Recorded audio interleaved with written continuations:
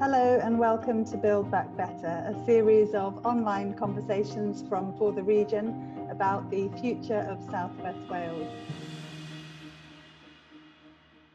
Hello and welcome to Build Back Better from For the Region, a series of conversations with some amazing people, organisations and businesses across our region who are making amazing things happen and helping us to build that flourishing, prosperous, healthy, happy region that we all want to see. Today I'm delighted to be talking to Ange Bettany. Now Ange is the leader of a new project in Swansea called Room to Grow. Hi Ange, welcome and thanks for joining us.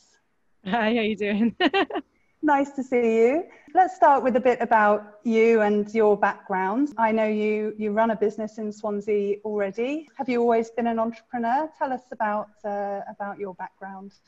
I think I probably always have been an entrepreneur. My dad runs his own business, so I think it's kind of in the family, where if you have an idea, you just give it a go and see how it is. Yeah, I wasn't ever really looking to join and be a career step kind of person. I just started doing things and faking it till I make it, basically. So yeah, I've done a series of different jobs of anything from homeschooling children with autism, which I absolutely adored. Then I went and did some international development work. Then I worked for a charity doing international development work, so taking youngsters from Swansea over to like Uganda and things like that. Very much just always kind of ended up in a leadership role somehow. It meant that it gives you the confidence to just do things and work out how, if you don't know how to do it, you just work out what you need to do to get something done. So yeah, I think that was instilled in me from a young age. Your cafe in Uplands in Swansea, tell us about that. How long ago did you open that? And tell us about the place, but then also tell us how lockdown has been for you and whether you're surviving. Yes, so I established Hoogah Cafe and Kitchen with my good friends who run Little Valley Bakery. We opened it in 2017, so we're coming up to our third birthday in November. The third year has been an interesting one. Obviously, the first 2 years of business anyway, you're in survival mode. You're really trying to get into the community and establish yourself, and which we kind of thought we'd done in January, which was probably paid off well at the moment, but basically then lockdown hit in March. We'd had 2 of our best months to date, and then it was closure time, which obviously has been a interesting journey for everyone. We had 16 members of staff at the time. There was a lot of pressure on us to kind of guide them through something that we didn't even really understand ourselves, so a lot of kind of pressure in that sense to make sure that their jobs were safe and they felt reassured and everything. So we were closed for 10 weeks. We went into kind of hibernation where we weren't allowed to trade at all during that time to qualify for the furlough scheme because of the way that it was set up. So we went quiet, but we tried to continue that engagement with the community, doing podcasts and how to Hoogah at home. So Hoogah Cafe is named after the Danish concept of Hoogah. You might have seen it written down. It's normally spelled Hyggge. It's that cozy feeling, kind of equivalent to what we've got in the Kutch feeling in Wales, except Hoogah goes a bit deeper into quality over quantity, looks at the environment a lot, it encourages getting engaged with nature, and we felt that really fitted with our ethos as business partners, with a commitment to organic produce, local produce, not business for business's sake, business for connecting with the community and giving back to the customers. So we offer very high quality food but at a reasonable price. We don't try and be a premium market. We want it to, like, good food to be accessible, and I think because of that connection with the community and just an honesty to our work, we've gained a lot of community support that has ridden us through this coronavirus pandemic, and we're so grateful to all of our customers for that. So we did close for 10 weeks completely, and then because we just didn't feel like it was safe to operate, we were allowed to because we were a food business, but we just felt like it wasn't the time. And then 10 weeks in, we opened for takeaway pizza, which was great. So nice to see some faces again and people doing curbside collection and that kind of thing. And then we actually open fully again for another 10 weeks. We did the Eat Out to Help Out scheme, which was great. It was really busy, but we were very strict on the regulations. So we kept the staff safe. We were wearing visors, and it just wanted to build that reputation of being responsible. I think that the whole pandemic has put things into perspective where, money isn't everything, and it is about safety, well-being and looking after each other. And so we just really wanted to make make Hoogah a safe place that people could come and bring people that maybe weren't out so much in the public and just ease them back into normal life. So it's been really nice reconnecting with the community. I did keep myself busy during lockdown anyway and started this project because I can't sit still. Yeah, let's come on to talk about that. I was going to say, you didn't sit around doing nothing, and you've launched a project called Room to Grow. So again, that seems to be very much in alignment with the values that you've talked about, local food and environmental and connecting with the community. Tell us about Room to Grow and what's involved in that project. Room to Grow actually is an idea from a friend of mine, Mike Scott, who's collaborating with me on the project. And it's this idea around Uplands and Bryn Mawr that there's a lot of wasted space, primarily in people's front gardens. There's a lot of tarmac, there's a lot of concrete. It's quite a grey area. It's kind of unkept. And on the same side, there's a lot of people living in the area who have an interest in local food or organic produce, but the two don't kind of marry up, and people are on waiting lists for allotments or getting veg boxes from the Gower because there's nothing local to feed that need. So we kind of brought the two ideas together and thought, instead of joining a waiting list for an allotment or looking for a perfect space that we've got to drive half an hour to, why don't we use the unused spaces right on our doorstep and start growing food in them? So that's what we did. We ran a pilot project during lockdown. We worked closely with the local councillors who were really on side. They were amazing. Gave us some seed funding as well to be able to run a pilot in May and June, where we installed 6 raised bed allotments in people's front garden, and we grew courgettes and corn and tomatoes, or tried to grow tomatoes. Blight this year has been an interesting journey. Yeah, I tried to grow tomatoes, but they all got blight, I think, and it didn't work out for me. Is that the same for you? Every house, got blight, and it's actually raises, issues around food security, around climate change. So the reason that blight was so bad this year, for anyone who doesn't know, it's a kind of a fungus that's airborne that can affect potatoes and tomatoes, and humidity helps it to breed basically. And we had a series of wet and warm weathers alongside each other, and basically it's wiped out everybody's tomatoes across Swansea. Everyone I've spoken to, I think the only ones that have survived are growing in the back of Hoogah, and I'm not sure how. Then we've got a little greenhouse. Yeah, I mean, I think it's important to link that to the climate emergency, really, isn't it, and the effect of that, because what I've gathered from various experts is that really the first big impact that we will feel here in Britain as a result of the climate emergency is impacts on our food supply, and for farmers and growers, making it more and more difficult to reliably harvest food for local needs. So it's a key point, that, isn't it? Yeah, and we're going back to how things used to be, where people would grow their own food for their house and make their own products, that we got so busy in the last 10 years that everyone stopped doing that, and we were all running around doing everything else. But actually, when lockdown happened and all that busyness kind of stopped, instantly we're back to everyone's growing something on their windowsill and engaging with nature. And I think it really shows that it's kind of built into us, and if we do neglect that, we are losing part of our heritage. Room to Grow tries to put that on the forefront, so when you're walking in the street you can see it, and then those conversations start. Some kids don't even know what courgette is or how it grows, or there's male and female flowers. Like, people are learning stuff all the time. Like, I'm no expert. Can I just put my hand up and say that I'm not an expert, but I've got a passion to see things happen and to engage with the food system and engage with growing organically. We got the right people around us giving us knowledge and expertise and answering questions. The internet's at our fingertips. We don't need to train in the way that we might have used to before. We had a harvest sale at Hoogah, which was really nice, where we were able to sell our beetroots and kohlrabi and salads. More salad than you can imagine was growing just on King Edward's Road. It's incredible. There was actually one day in the restaurant, we normally get our salad from Kaitan. They'd had some problems with wet weather and storms that had damaged their crops in the Gower. We were short on salad, so I had to run to the shop to get some. All of a sudden, I start legging it down Bryn Mawr Road. I got about halfway and I was like, why am I running to Tesco's when there's fresh salad on King Edward's? And I turned around and I ran there, and it was just incredible, like picking it and legging it back to the restaurant, and just knowing that is so much tastier, better quality organic produce that is free. It's literally, we put a couple of seeds in the ground, and we had more than we could manage, you know. So it's incredible, it really, really incredible journey to be on. And it gave me a purpose during lockdown, because my business was closed. I couldn't do anything. We had rent to pay, because, you know, we didn't get a reduction on our rent. So the stresses were there, and it was a really good outlet. And it just shows, you know, the positive impact that growing produce can have on you. It's kept me sane for sure. Yeah, and so you've signed up 6 or 7 households in the local area who gave you access to their unused lands or their front gardens.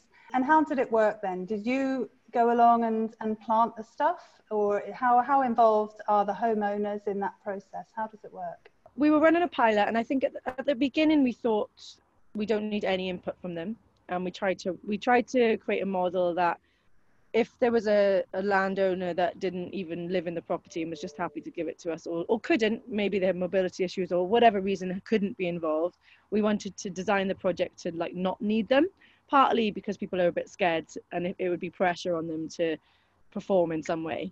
So we were like, you don't have to do anything, we'll come in and do everything. So then I rallied some volunteers, I put a shout out on Hoogah community, and we built raised beds for them. We designed to each property, and we installed a water butts so that we could harvest rainwater, so we wouldn't be, you know, disturbing neighbours. Especially with COVID, we couldn't be in and out of properties, so we wanted it to be as separate as possible. We shoveled loads of compost in. We did raised beds because they're less intrusive to a pilot scheme, because we're not pulling up concrete at this stage. And then we did a planting day with the community, with thanks to the local police and councils again for getting us permission to be out in that capacity during a lockdown. And then, yeah, we tended to them. The households have had varying involvement.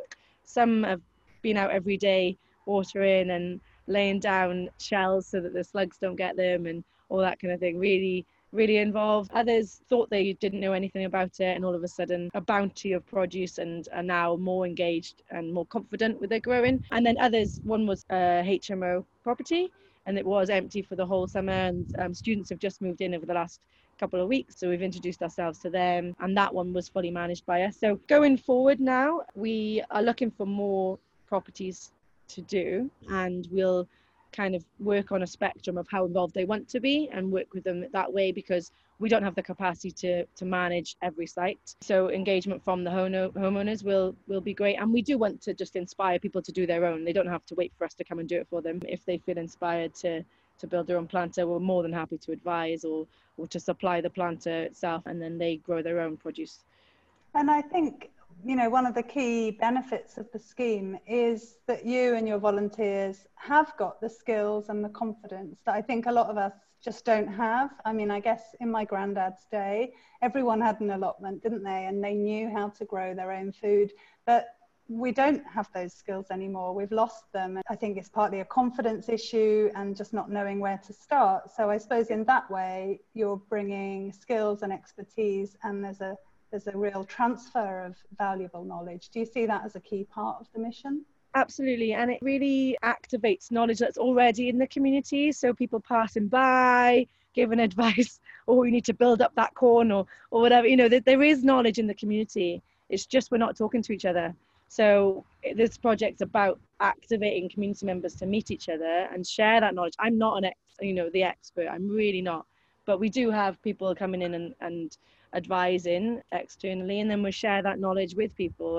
And like I said, yeah, people passing by, giving their 2 cents about this and that. And that's how we learn, and that's the fun thing about it. And people are turning up, giving us plants that they'd grown at home, or, you know, asking, can they have a cutting of this or that? So yeah, it is a confidence issue. I completely agree. And I think loneliness is a big thing in our community, no matter how busy and full of life we all might look sometimes. You know, if you're not connected with your neighbours, it's a real shame. I feel like Room to Grow is like the perfect connective kind of force for the community to meet each other, to swap food, to laugh, to cry, you know, to really be on that journey together and break down barriers, meet people you've never met before. Some of our volunteers were isolating on their own, you know, for 12 weeks during lockdown, and coming and volunteering a couple of times with us just gave them a purpose for that week even, you know, and they were really thanking us for being able to be involved and feeling connected to something. One guy was a student, he's in his 3rd year, but he'd had to take some time out. And so his family were all in England. He was in lockdown by himself, really, and hadn't ever really connected with Swansea community in that way because he'd been in his university bubble. So we were able to kind of get him meeting families who've got kids who are from here, or learn about other projects that are going on. So it's a real hub of community knowledge sharing. Yeah, just a sense of purpose that, yeah, it's just incredible. That's one of the most incredible things that's come out of it, I think. It must have been a really rewarding experience so far. What are some of the challenges? I mean, I think as a change maker, we all feel it, don't we? That we're trying to make something good happen. We're trying to do something for the community, but there are always obstacles and challenges. You have to have quite a lot of resilience and perseverance yourself. What are some of the challenges, and how have you overcome those? So I suppose a big challenge is a fear of not knowing where to start. But I feel like by talking to like-minded people and having, approaching the councillors and things, that really opened some doors and made things happen. Obstacles, I mean, there's been quite a few this year, hasn't it? With growing, it was a physical task we had to do. We had nowhere to store any compost. So the very moment a ton of manure arrives outside one of the properties that I don't live at, I had to be there and make sure that it was moved in time for it not to cause an obstruction to the street. So starting a project with no real base was an interesting challenge. Luckily, I had Hoogah and we used it for incubating all of our seedlings, which is really nice. So I was lucky in that way that I had a bit of space resource. Challenges wise, I mean, I've been pretty lucky so far in that it seems to be a project that people have been waiting for. They really have engaged with it. We had an instant community online, instant support almost, due to, I guess, COVID lockdowns, and the local councillor, Mary Sherrod, really wanting to see communities thrive in this time. And yeah, without her support and encouragement to get it started in May, when everything was closed, and I was like, you want me to do this now? She was like, would you? And I was like, yeah, okay. Without that, would it have happened? I don't know. Maybe it wouldn't have happened as so quickly, or I would have had the confidence to do it. So I think it is about people, really. They're the answer, and a bit of encouragement, and then you've got to be crazy enough like me to just give it a go, I think. I mean, that's interesting what you've said, actually, and I think that's true in a lot of ways, that we're all really keen to support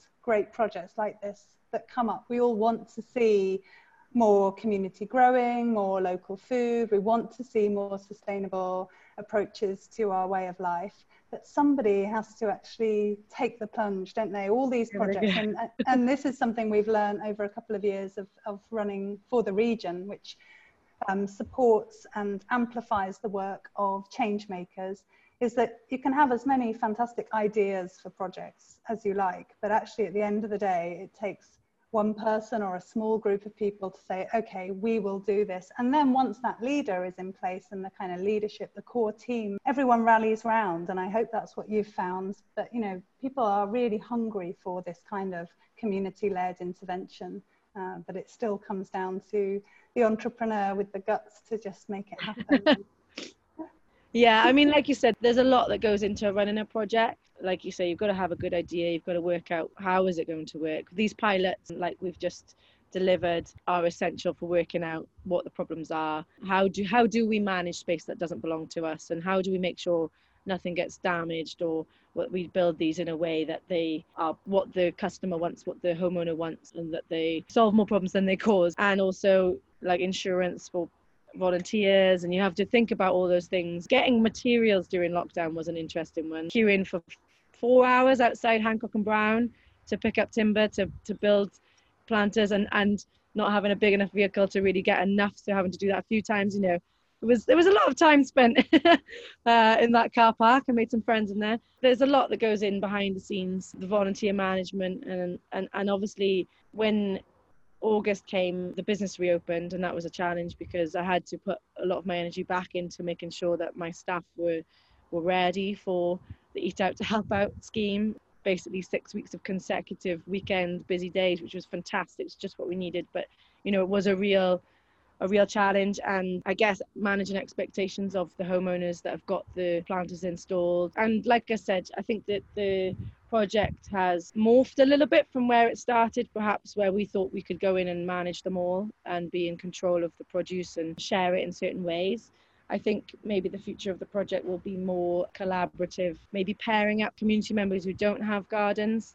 Maybe they live in a flat, but they'd like a space to manage. So if there is a household that can't or don't want to look after it, then another community member can come and take charge of it, and doing it in that way and sharing the load. I think that's a real skill that I'm quite good at doing, and then it's learning how to delegate and to share that responsibility. And that's what I'm excited for the next bit, to get some kind of house leaders on board. So really interesting there, some insights about learning as you go along, plunging in and then figuring it out as you go, and then also being willing to adapt and evolve your idea based on what's working. And so you've talked about the project as a pilot scheme. Tell us a little bit about what's next. How do you hope to grow the idea and grow the impact? So what's next, room to grow? Well, we've just done an install outside of Crumbs, which was a mural on some concrete barriers that they've got. We've installed some pollinator attracting plants and herbs, and that idea is that we want to see as much green space in Swansea as possible. For those listeners that aren't familiar with Uplands, Crumbs is another local cafe restaurant, and one of the restaurants that's taken up the offer of making larger outside space, outside seating. And I think that took the form of some concrete barriers in the road, and when those first went up, it was a bit like, okay, well, it's great to see the business flourishing and making some more trading space, but this looks ugly. And then the next time I saw it, it's been transformed with some amazing artwork, and as you say, you've planted things in there. The whole concept of room to grow is thinking outside of the box of where you can grow.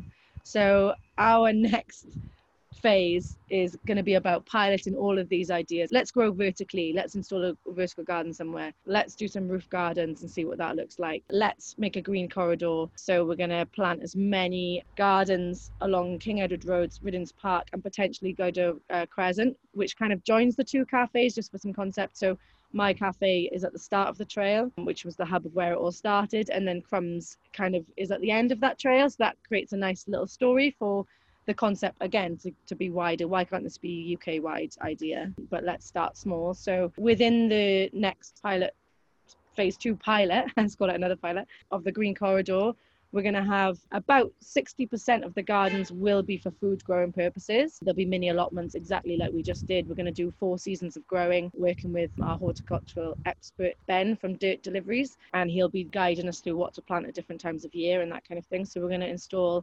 around minimum of 15 of those, and then the other kind of 30 to 40% of the gardens will be for nature purposes. So the further you go into this journey, I started it being like, oh, if you can't eat it, what's the point in growing it? And then instantly I was like, I need pollinators, I need insects, I need all of these things. So that that very naive concept has gone out the window, and now we're going to have gardens dedicated purely for attracting pollinators, purely for butterflies. We're going to have an insect sanctuary, so if there are some rogue caterpillars on our cabbages again, we can safely transport them to a nature reserve almost on King Edward Road, where kids can come and visit and watch them grow and all that kind of thing. So really engage people in the whole process. Like, insects and pests are not our enemies, they're not pests. Biodiversity is key, and I think one thing that I've really learned in this time and during lockdown and everything is about growing for human benefit.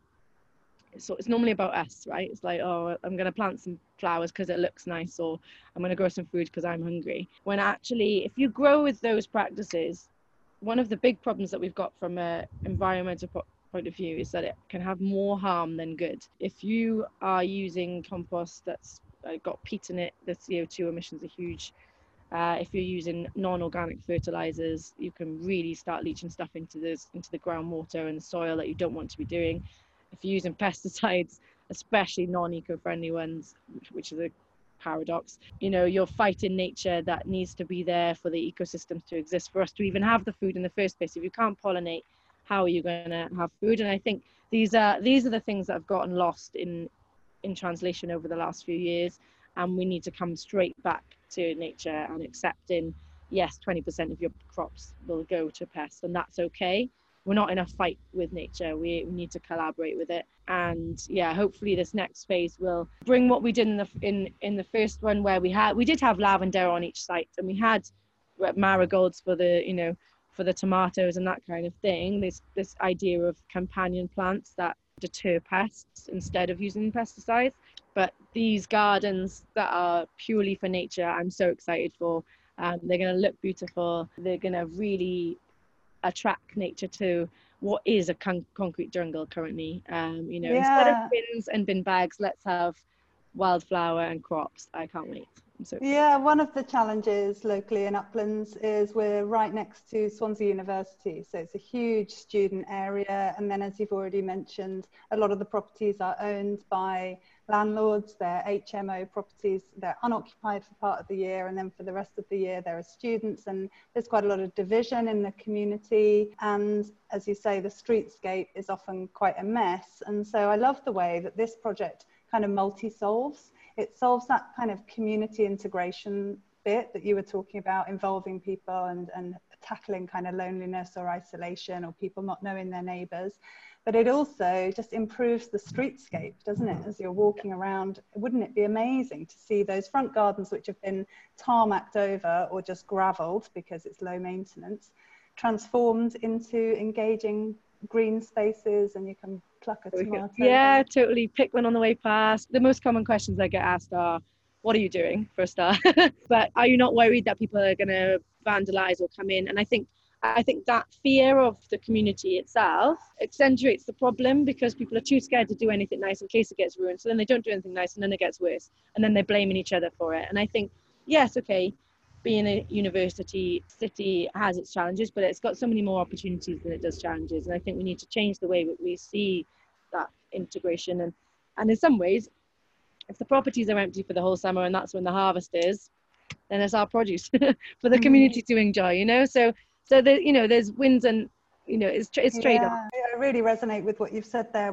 For the Region is now the hosts of a new community rail partnership for South West Wales, and part of that is looking at disused land around train stations, and we're having all sorts of conversations about land around Swansea train station, and particularly the forecourt there. There's a big area of just concrete in front of Swansea train station, and you think this is not a great public space, it's not a great welcome for people coming off the train, and it could be brought to life with growing and planting and all sorts of things. But of course everyone says, well, but what about vandalism, and what about people hanging about if you put seating? And it's like, well, actually what we need to do is involve community members and create that sense of ownership, and create nice places for people to be, and not be scared of community members engaging with it. Yeah, absolutely. I think, what's the point if we can't engage with all the different types of people in the community, and a lot of them feel isolated, which is what causes bad behavior sometimes anyway. So let's engage. And yeah, okay, if some of them get ruined, I'm sure there'll be outcry, so it's okay. I don't need to fight that battle. I'm sure plenty of people will fight it for me. So let's engage each other. People have never met. During lockdown I've started my own garden, much to my partner's despair. It's not finished, unlike everyone else's. But even I've met my neighbours through it, and she's chatting to me about, she's from Hungary and she doesn't know many people here, and it really creates a cohesive communities that really find their common ground. Transform concrete into green growing space. It's carbon capture. It helps with flood defence. Seeing some really bad flash flooding around these areas as well, because the drains can't cope with the freak weather. And actually, if we pull up these concrete slabs or build raised bed planters, it helps stop that water runoff causing so many problems. And water butts do that. There's simple solutions that, honestly, the amount of positives that have come out of this project is incredible. So I'm really excited. So yeah, the next phase is exciting because we're going to explore the nature gardens, the butterfly, the pollinators. We're also going to have we're trying to get some funding together for this, but we want to take some data on air quality and water quality and rainfall and all those things, so we can really start to measure the impacts of these gardens. Because okay, they're small spaces, there may be 2 to 4 meters squared, the actual planters themselves. But if we add that up and multiply it by the hundreds of front gardens there are, it's actually a really, that's a lot of growing space. So we just have to think outside the box, start growing, like I said, vertically, get some green roofing going and be at the heart of it. So yeah, it's really exciting how things just kind of transform as you go along. I think what you'll probably find is businesses across the city centre and all sorts of landlords and landowners, once they realise there's a project locally that can help them bring their disused lands back into more beneficial use, these kind of buildings are such an opportunity, and hopefully as more people hear about the work you're doing, you'll be invited into all sorts of disused spaces to breathe life back into them. Are you looking at the city centre and the city more broadly, or will it stay very much a kind of Uplands focus? I think so. Just for the very start, we were quite strict on it being Uplands and Bryn purely because of the capacity that we had to start, and we didn't want to bite off more than we could chew too early on, and also impact. Like the second pilot with the green corridor is going to be in this area again, just to give back, because we did a crowdfunder, so people paid money in to see us to help us get started. So we want to really make them feel like they've benefited from that contribution, which we couldn't have done without them. So thank you to everyone who's donated. But absolutely on the wider scale, if we can work out ways of working with city centre, I mean, we'd love to see a roof farm somewhere in Swansea and be at the heart of that. We're researching hydroponic growing at the moment. We really want to kickstart something in Swansea and make Swansea the greenest city in Wales. Why not? Why can't it be? We've declared a climate emergency already, and the One Planet City concept, which is based around the fact that, by basically April or June each year, we've used up all of the resources that we should have had for the whole year, and how do we combat that?